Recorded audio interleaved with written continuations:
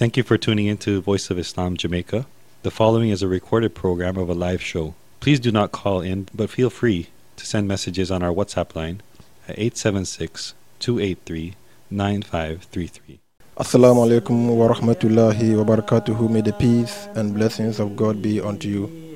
Hello dear listeners, welcome once again to Voice of Islam.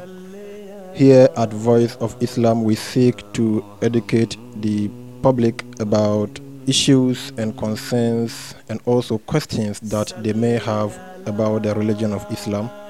I am your host, Imam Ibrahim Forsin. Voice of Islam is sponsored and brought to you by the Ahmadiyya Muslim community here in Jamaica. And for the knowledge of the new listeners, the Ahmadiyya Muslim community is one of the over 70 denominations in Islam. This community believes in the advent of the promised Messiah and the Imam al-Mahdi, His Holiness Mirza Ghulam Ahmed of Qadian. Spread across over 200 countries, the Ahmadiyya Muslim community is a peace-loving community which rejects any form of violence against God's creation. Our motto has always been love for all and hatred for none. Today on Voice of Islam, I'm happy to introduce a very important guest who has joined us all the way from Canada. He is respected Farhan Nasir. Today we shall have two sessions of this program. The first session is going to assess the Ahmadiyya Muslim community. We want to ask him about some of the experiences they went through when they attempted establishing the community here in Jamaica. And then 10 years after his second visit to Jamaica, what are some of the changes that he can attest to? And then in the second part of the program, since we are still in the Christmas Eve, we shall play an episode that we did 2 weeks ago, whether Muslims do believe in Christmas, whether they celebrate Christmas or not. Interestingly, this program is available on voiceofislamjamaica.com. So for the knowledge of our listeners, if you missed today's program or some other program, you can visit Voice of Islam Jamaica and listen to the entire episode. As I said, I'm joined by respected Farhan Nasir, a live devotee from Canada, who, as I stated earlier, was one of the founding fathers of the community. He visited Jamaica in the year 2010 as part of the team that established the community. Respected Farhan Sab, Assalamu alaikum wa rahmatullahi wa barakatuh. Wa alaikum assalam wa rahmatullahi wa barakatuh. So you've been to Jamaica before. If I should ask you, how was it like being in Jamaica, in the first place? Thank you, brother, for the question. And I'd like to thank you for allowing me to be on your program today. The question about the mission in general has to be clearly understood. When you're on a mission, you're trying to do something, right? Sure. You start off and then you're in the middle and then you're hoping to achieve it. The time that I spent in Jamaica in 2010, I was here for about 4 months. And in that time, we were in the beginning stages of establishing the community in this country. We were in the phase where people did not know us. We had to make ourselves aware to people and build connections with people and introduce ourselves to everybody. At that time, our mission house, where we were working out of, was in Portmore. Okay. So in my personal capacity, which wasn't much, I was more of an assistant helping the main brother that was here, Brother Sadiq, okay, and assisting him in all the tasks that he needed done and being pointed in whatever direction he wanted me to go in. So in that sense, it was just more serving the community, and but in that side, because the lesser the people, the more work that needs to be done. Sure. Right. So when the people increase, then the workload gets spread out more evenly, and it makes it easier. So in the first beginning times, it was very difficult to do a lot of things. But that's part of the mission. It's not anything different. That's actually part of the mission as well, right? What are some of the activities as you came? What are some of the activities the Jamaat undertook, and how was it? Yeah, so this is the challenging part, because when you are trying to build a community and you also have a community at the same time, Sure. you have to balance your time. Okay. What that means is you have to make time for the people who are there to learn from you, Yeah. who are looking towards you for guidance, who are looking towards you for providing them the answers that the religion teaches. And at the same time, you have to make sure that the mission is actually progressing as well. So right now, alhamdulillah, by the grace of God, you have a wonderful mosque here in Jamaica. When I was here previously, we were working on laying that foundation work. Okay. Right? Purchasing the land and getting the permits and talking to the city councils and making sure all the arrangements are there, while also communicating with our headquarters about what the planning should be and what type of structure there should be. Sure. So you have to, what we had to do was basically balance our time between these official duties Sure. and being with our brothers and sisters and communicating with them and living among them as well, right? So this is the challenging part, Okay. but it's part of the mission as well, right? So I think you stated somewhere that the community was in Portmore then. Yes. Now we are located in Old Harbour. Yes. How was it like presenting Islam to the communities around you, particularly? I also understand you had a chance to be in Trelawney. Yes. In propagating the message, because you had two duties: helping to establish the community, the foundation, and also getting the message across. How, was particularly propagating the message like in Portmore and also in Trelawney, if you remember anything like that? Yeah, so absolutely.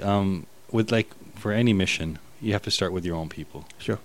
So primarily, my main focus was to make sure that the brothers and sisters and children that were coming to the mosque regularly. At that time, we were renting a small house as a mission house, but our community members were coming there frequently. So my main concern was to make sure that they're learning something, so that they can share it with other people, right? Because they are at the front line. We're going to be here temporarily, like you said. 4 months and then 10-year gap, and now back in here for 2 weeks, right? So it's not our community doesn't rely on the entirely on certain people. It's meant to stand on its own, right? So whatever service we do, it's very little, but it's effective enough that it carries forward. So at that time, what would happen is during the day we would be out doing the official duties, but then at the end of the day, during our evening prayers, we would have members of the Jamaat coming in, members of the community coming in. We would sit with them, talk with them, teach them things, teach them how to say certain prayers, how to read Arabic. And then obviously on Jummahs, our Friday daily prayer, our Friday prayer, which is our weekly prayer, we would have longer sessions with them and more discussions. And we'd also give the kids time to play around with each other, go into the field and play with some sports and have other activities while we also teach them at the same time, right? So we had to have this balancing act of how to make sure that all the needs are being served properly. We also the same thing happened in Trelawney as well, in Clarkstown. Over there, obviously, there wasn't much of administrative work to do. It was more teaching. So the brothers and sisters that were there, especially the older ones, I would spend time with them, sit with them, give them the time that they needed to understand things, to just talk openly and see the differences or learn about Islam. Because it is a new religion to Jamaica in that sense, right? Yeah. So to every assignment, there are some challenges and some success stories. Literally. Were there some challenges the community, and particularly those of you who were the frontliners, you went through, if you could remember something like? So part of it is that you're new to a country, you don't know anybody, right? And when you don't know anybody, you don't know where to start sometimes, right? So that's the first challenge. Where do you start? And as Muslims, we believe that we start with prayers, right? So we rely on God completely for every task. And we put whatever the matter is before Him, and we wait for Him to open the doors for us. Now, sometimes that door opens quickly, sometimes it takes a little bit of time. But by the grace of God, we've seen, and 10 years now, where the community is today, we see that all of those doors that were in our face closed, they opened up, right? And as a religious community, your primary responsibility is to rely on God, but at the same time, do your part. You do your job, Sure. whatever is expected of you, and then the blessing comes into that work.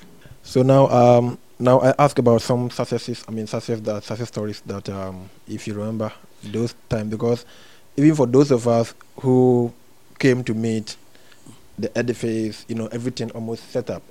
Sometimes we go through several, challenges trying to locate this here. Sometimes you go to some offices and people try to put their own religious beliefs ahead of the services they have to offer, which is, free and should not be based on any religious doctrine or affiliation. However, people do, and they kind of, delay certain things that have to be done. I believe there might be several, challenges. But then, what are some of the successes that you? So there were times like that, and it's because anytime something new comes to a community, people are more careful, right? Sure. And we have to be understanding about that. And we are an open book. We have nothing to hide. We only have our message to share, Sure. and whoever wants to listen to it, they can listen to it. Whoever wants to understand it further can talk to us about it. There was some times when Brother Sadiq and myself were out and about doing daily tasks, and there would be some suspicion about me. So I Sure. would have to be. One time I remember we went to the bank and they asked if I could stand outside instead of coming inside the bank. Serious? One time we went to a government office. I think it was the electric or water. I don't remember exactly, but Electricity or water or commission or yeah. water. And then the same thing. They ask you to stay away. They asked Brother Sadiq That- ask me because to. of the beard, or how was that? It's just it's a concern sometimes Sure. for some people, right? Sure. Not everybody. Sure. Most of the people that I've met in Jamaica have been so wonderful and welcoming and loving. Even back home in Canada, there's a large Jamaican community there, and it's because it's a new thing. Sure. And then that's a natural thing. It's not something that we hold against anybody or have any problem with. It's an opportunity to learn, to know each other, and then we grow from there, right? In my earlier intro, I stated that you are a life devotee. What is that concept like in Islam? When we say a person is a life devotee, like yourself, myself, and our other imams, what is that concept about in Islam, particularly with the Ahmadiyya Muslim community? Yeah, so like in all areas of life, when you find something that's worth devoting your time towards, worth putting your energy into, it doesn't matter what else is happening, you will dedicate your time for it, right? Whether it's a small family matter, you'll put everything on hold and make sure that matter is resolved. If it's something related to job, sometimes you have to put your family on hold. Sure. And you make sure that your job is done. And but when you come to the religious point of view, when there's such a grand task of teaching people about God, sure, right? If you're able to weigh out all your options in life and figure out that this mission is more important than everything else that's happening, that's when you would decide to do your life devotion. In the Ahmadiyya Muslim Jamaat, sure, we have it's a very systematic approach to it. Anybody who wishes to help the cause on a permanent basis, like on a daily basis, they can sign up and then be assessed and be placed somewhere to do their services, based on their skills, of course. So right? basically, it is a voluntary kind thing, of yes. service that an individual chooses to render to the community throughout his life. Basically, exactly. It is not something that somebody is coerced or recruitment that people are recruited to undertake certain, dangerous. Absolutely, mission. it's 100% your own will when you realize that this is something that needs to be done, and there's nothing else that's important. Right? There's obviously lots of important things to do in the world. We have lots of problems, social issues to solve. But if you can realize that this religious issue solves all of those issues, then you do your life devotion, right? And then there's two ways of doing that. You can either go to a school and learn the religion, or you can just present yourself and the skills that you have, and then wherever you're placed, you serve in that capacity. Sometimes when people see us as missionaries, they are astonished to see gentlemen who could have, been either in the medical field or other places, say we have dedicated our life for the cause of Islam or for the cause of the faith. Is this concept somehow supported in the Holy Quran? Historically speaking, every religion has had a jurisdiction, so to speak. Okay. where the prophet of that religion taught certain people at a certain time. As far as the teaching goes, there's no justification for many religions to do missionary work, and rightly so. If it's not defined in their books as something they need to do, then they don't need to do it.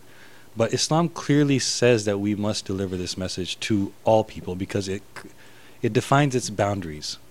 The Holy Quran, the holy book of Islam, which was given to us by the Prophet Muhammad sallallahu alaihi wasallam, peace and blessings of Allah be upon him, it clearly states that this message is for all people. It doesn't discriminate based on whether for only Arabs or for Exactly. There's no. It doesn't matter what ethnicity they are. It doesn't matter what color they are. It doesn't matter what their previous religion is. Sure. It provides something for everybody to consider, and it also explains why these points of views should be considered. It's not a blind faith type of thing, Sure. where you accept something and then there's no questions. Not only does it provide you with what should be believed, but it provides you with the reasons why that should be believed as well. So it provides its own arguments and its own proofs for you to consider, because it does really, Islam as a religion does really want a person to not only use their mind but also their heart, right? Sure. So when you accept this religion, you can do it on an intellectual basis where you're considering the arguments, but what at the end of the day, it comes down to your heart and whether you want to love God and have His love as well, Sure. right? And it provides an answer to that. In this sense, naturally, not everybody can be doing this work. Then Sure. nobody would be cooking, right? No one would be cleaning. No one Sure. would be doing all the other things And, yeah. of life, right? Because as humans, we have many things to do. To do.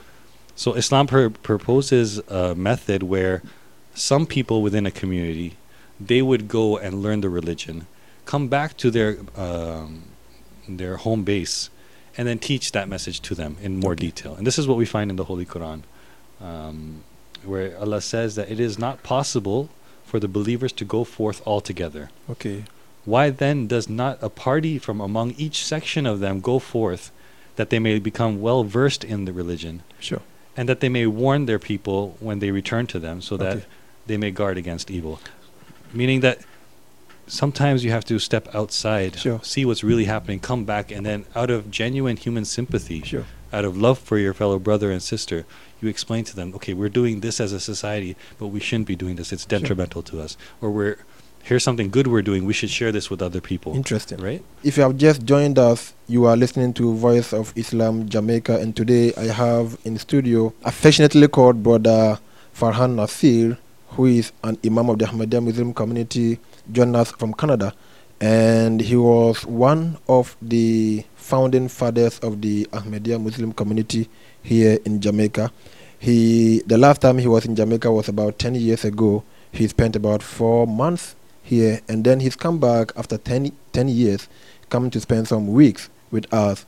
We are asking him some questions about some of the challenges, some of the situations they went through to lay the foundation of this humble community here in Jamaica, and also if there are some changes that he sees after coming back 10 years way after.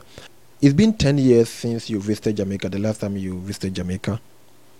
What difference do you see in Jamaica after visiting back in 10 years?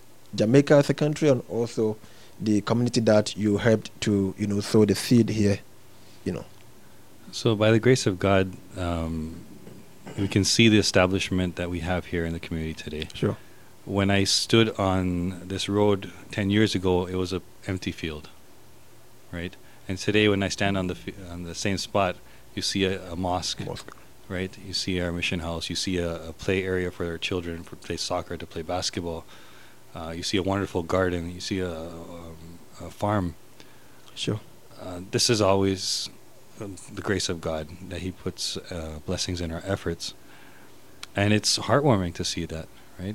All those things that you go through to get permits and to all the mundane tasks that you have to go through, the checks and balances and the consultations and all those things. This is what it all results in at the end of the day. And it really brings you a lot of joy that now Jamaica has a center where they can learn about the teachings of Islam, where they can consider these teachings and then find out and judge them by themselves. Why is this teaching better than what's already out there, right? Sure. What's so unique about it? Sure. Why do we need a new teaching, right? And then when you go into these discussions or this thought process, you realize how valuable it is, right? Because one of the worst things that we can have in life is lies and false hope, Sure. right? So, or just ignorance in general. Sometimes to change someone's life, they just need a little bit of knowledge. Sure. It doesn't have to be 100% a religious approach. Sometimes to change someone's life, you just have to change their thinking a bit, make them see things a bit differently, right? And this is obviously the next step. Once there's a place where people can see us, become familiar with us, and see how we operate and our morals, then they can learn these things from us as well. And if they are willing to adopt it, that's the grace of God as well. I know you are not here, but you might be following the community. Of course. Yeah, from a distance. Of course. What are some of the blessings that you see showered on this community, even staying afar, which also makes you feel, joyful for the seed that you contributed? So, but when I was here in 2010, the brothers and sisters that I met here, we became family. I lived among them for 4 months. I stayed with them. I ate with them. I taught their children. We, helped them with their children, taking care of them sometimes, babysitting even if needed, right? So we were one family. In the time that I've been away, many things have happened. People have moved out. People have moved in. Some people have passed away. And that's just part of life. This is how our lives work, right? Some members I've been able to speak to over the phone. Some members I actually met them in the U.S. later on, right? Because they moved on with their lives, and they, you can see like some people they were serving the Jamaat or the community very early on, doing things that we couldn't do, right? Sure. For example, I can't cook, right? Yeah. But there were volunteers that were willing to help us in that regard and prepare meals, in that sense. So we all came together to make things happen. Sure. Right. And later on, when you see those people that made those initial sacrifices, that weren't missionaries, that weren't life devotees, but you see them now and how God has blessed that sacrifice for them. So how some of them who are here are living better, and some of them who are now abroad and have a better future for their children. I know there was one sister that was living here in Portmore. Okay. And right now, by the grace of God, her daughter has a full scholarship to a medical university in the U.S., right? Oh. So these are the small little sacrifices that maybe seem like they're nothing, but if they're done with a pure heart, with good intentions, God really values those, and He blesses that immensely. And He opens doors that maybe you didn't know were even able to be opened, right? Thank you very much, Brother Nasir. And also a quick reminder to our listeners that if you've just joined us, you are listening to Voice of Islam Jamaica, and I am joined in studio by Brother Nasir Farhan, who was one of the founding fathers of this community, or who helped contributed to sowing the seed of this community here in Jamaica. And in the course of the program, if you want to be part of it, you can send a message to our WhatsApp line 283-9533. Again, 283-9533, and the country code is 876. Back to our guest. You are here this time for 2 weeks. What are some of the activities you are likely to partake in within your two weeks stay? In this short time, unfortunately, it's a very short time. Very short. I will be trying to, obviously, just as before, serve in any capacity that is required, right? First and foremost, most important thing we can do is serve humanity. So as a life devotee, that's what you've signed up for, to help humanity. And now that the community is more established, there's more organized approach onto how exactly to accomplish this. So working with the imams over here at the mosque, I'll be helping with teaching our brothers and sisters, sharing our message with others, and various other activities, hopefully. You are from Canada, basically, and our community in Canada is a very big one. Membership, tens of thousands. And also, this community in Canada, the Ahmadiyya Muslim community in Canada, is undertaking a lot of humanitarian activities. Recently, I saw in the media a shelter bus where a complete bus has been kind of converted into rooms on wheels, where the homeless are given a place to sleep in the cold, weather, winter, and other things. What are some of the activities the community is engaging besides some of these? Yeah, so one of our major mandates as our Muslim community is to serve humanity. Okay. What that means is we have to look out and see what humanity needs, and then address those issues and try to come up with a solution. Sure. Where I'm visiting from in Toronto, Canada, we have a large homeless population. Okay. And Canada is not like Jamaica. We have a very hard winter over there. Okay. Right? Unfortunately, during the winter months, many people actually die on the streets. Seriously? Because they're just sleeping. They have no shelter. They don't have adequate clothes to protect themselves from the cold of the night. So this initiative was started so that these unfortunate citizens of ours would have a better option than to sleep on the streets. So it's a completely voluntary endeavor. Our bus goes out at nighttime, and it offers the volunteers from the Ahmadiyya community.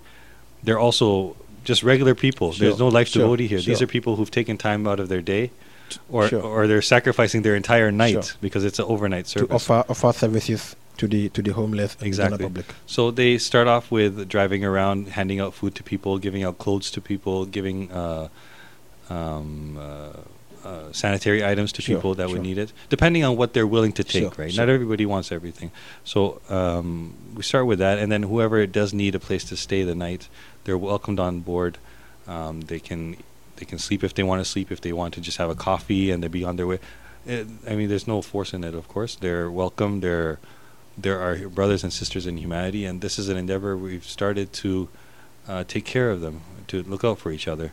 We shall be letting you go, but then I'm interested to know, I'm told reliably that you are serving in our missionary institution in Canada called Jamia Ahmadiyya. That is, for those of us who are aware of it, it is an institution whereby missionaries are trained. A 7-year course to be precise. Many of our listeners may not have idea about what that actually is. Coming from there, can you give us some idea about the setup, how that institution functions in the community? Yeah, absolutely. So Jamia Ahmadiyya Canada is the name of the institution. Okay. In its original language. Sure. The official name in English would be the Ahmadiyya Institute of Islamic Studies. Okay. Right? And I'm sure that the listeners are aware of what seminaries are. Okay, yeah. Or it's a religious seminary where individuals go to learn their religion so they can teach it to others. Sure. And share their message. It is a 7-year course, and it's right now there's many of them throughout the world. There's I think one in UK, one in Germany, Ghana, in Ghana, India, Pakistan. Sure. A lot of other countries. Exactly. So, and each one caters to the needs of the people, right? So this institute is also one of those. It was started in 1906, actually.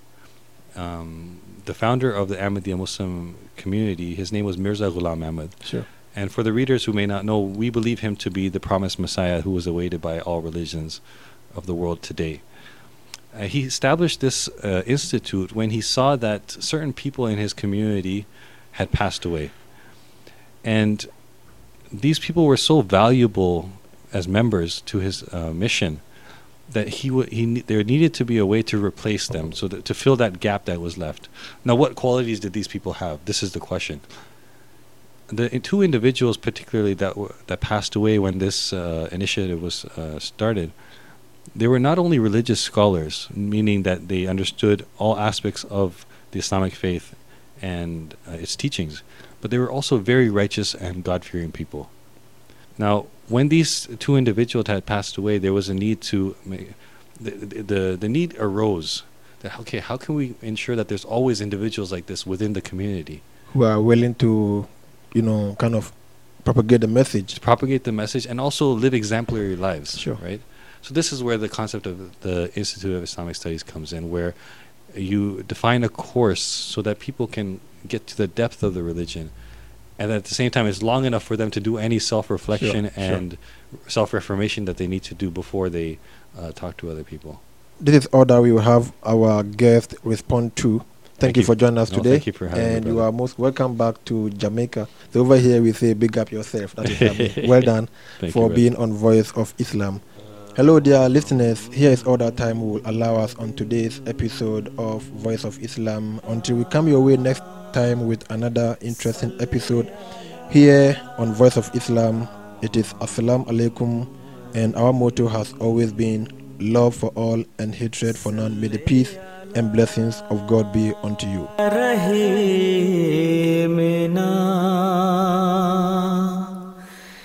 Salli ala Muhammadin